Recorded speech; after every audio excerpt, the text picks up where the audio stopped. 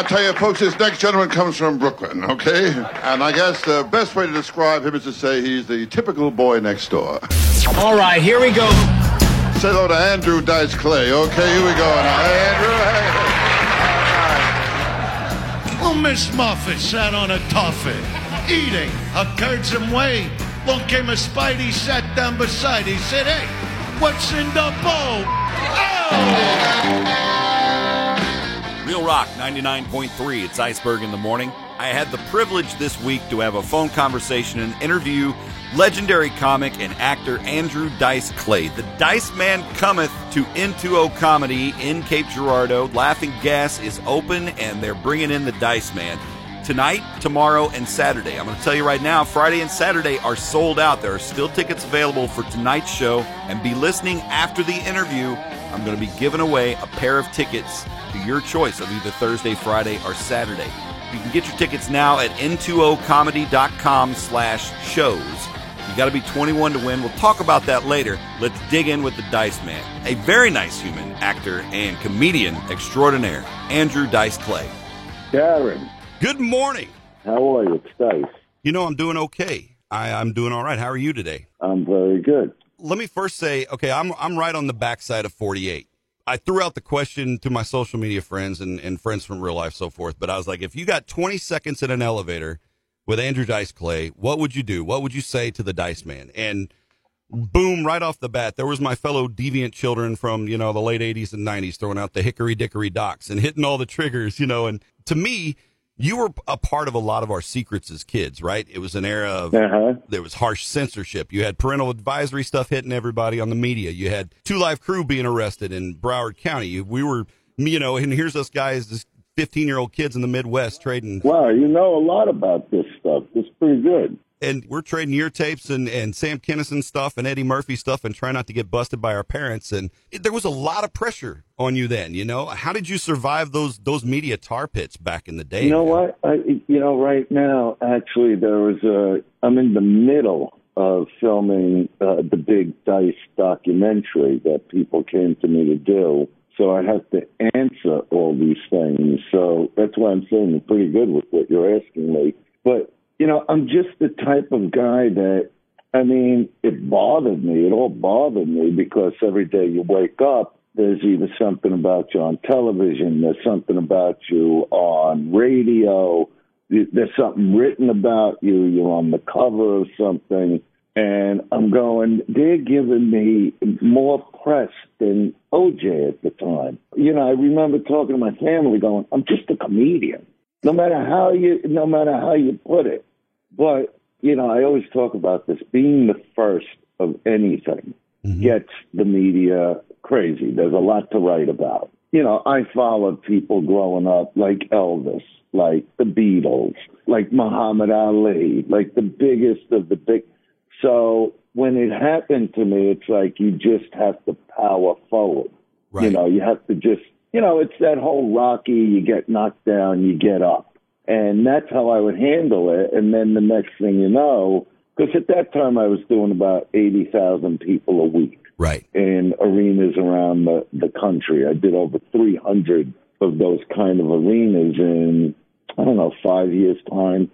It's just a lot of pressure when the media keeps taking shots at you. And I'm going, I'm just a comic. Yeah. You almost start feeling like, am I really doing something wrong? But I wasn't doing something wrong. I was pressing a button on what was going on in the world at that time, as far as attitudes of men, attitudes of women, attitudes of the gay community, because that's when they started coming out. And it was all in joke form. It's just, if you don't talk about people, you got nothing to talk about. And that's why, even today, when I'm talking about the pandemical and, when they told us just stay in and, you get the jokes of going, when you would talk and people go, oh, I miss seeing people. And I'm like, yeah, I don't, because the minute people got out in the street again, which they are now, you see what they are, whether it's somebody cutting you off in a lane when you're driving or just being in the grocery and they bang into you and nobody says, excuse me. So on stage, I love to make fun of all that stuff. Yeah. You know, the people running around, oh, toilet paper, paper towels. Yeah, come on. Right. You know, there's a lot of jokes there. You know, so, but that's what's going on today. You know what I mean? Yeah. So that's the stuff I talk about today. It's more self-deprecating, you know, getting older, going to the doctors, all that. When years ago, you know, you go into groceries to try to pick up chicks, and now you go into groceries that are close to hospitals to try to get a doctor's cell number. Right. You know what I mean? I'm just saying, so back then, Dice was more hardcore because it was that age of just the one-night stands. And, you know, even when AIDS hit, nobody stopped doing what they were doing. It's just a fact. Yeah. As that kind of, you know, I am from Brooklyn. I do have a badass attitude like that. On stage, I had my job to do, which is making people laugh at themselves. Yep. Which is what it still is. And, of course, I'll still give them, like, the poems and, you know, the hits of how they got to know me. Yep. You know, that signature piece is, you know, probably one of the most signature pieces. You know, it's, like, famous, that piece. Sure. So I don't like to leave crowds without doing that for them because they still love doing it with me, you know, which is amazing to me because I'll even make fun and go, you know, it's not like we're kids and we could even make an excuse anymore. Right. You know? Right. It's just funny. And we know the old jokes, right? And I mean, you know, that's the Dice Man primer. And so, you know, that was going to, you know, one thing I was going to ask is how the pandemic hampered things for you. But it sounds like you were able to take all of the stupidity we dealt with for the last 2 years and really turn that into some comedy gold. Oh, no, I don't want to do it on the air, which I shouldn't because then why come see me, you know. But, right. You know, I love doing it, and I love when, you know, I meet some people and they go, you know what, you haven't missed a step. You're better than you ever were type of thing. Yeah. But, you know, part of my attitude has always been the real side of me that is for real, because I've been getting questions about this in the documentary, who's Andrew, who's Dice. The two are the same, really. Yeah. But it's not the thought pattern. Like, you know, like when I would do, you know, here's my impression of the one-night stand. Get out. You know, that really wasn't me. Right. You know, I've always been in very long-term relationships. Yeah. But I'm allowed, you know, Lenny Bruce said it years ago. This is not an original line, but he said it's pointing a mirror at the public. That's what a comic needs to do. You just point a mirror at the public. You just say what people do and say. And when people could relate to what you're saying on stage in a twisted way, they laugh. Yeah.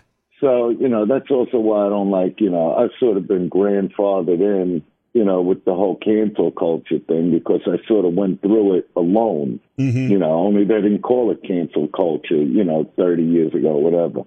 But I was alone with it. And it's not like I had a million comics. Like today, if a comic gets in trouble, everybody, all the other comics rally for the guy or the girl. Right. You know what I mean?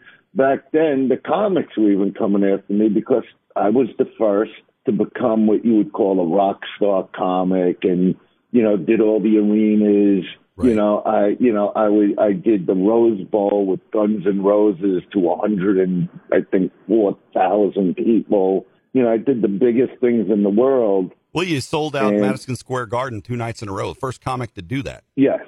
And that was my 21st and 22nd arena show. Wasn't even my first one. Yeah. My first one was Nassau Coliseum. I mean, I went around and around the country. I did them all. I did over 300. You know, I did over 12 million people in, 5-year span. It's amazing that when they never let go of the press. Like even, 5 years after the MTV thing, they're still going banned from MTV. The more they say I was banned, the better I did. There was no end to that. Right. And, of course, now I'm not banned from MTV. When I did Entourage, they brought me back on. It's Real Rock 99.3 and Iceberg in the Morning. That's Andrew Dice Clay. Segment 1, we're going to have more conversation with him in just a little bit, and your chance at winning tickets coming up when that EBOMD ticket window opens after the second part of the interview. Stick around for that.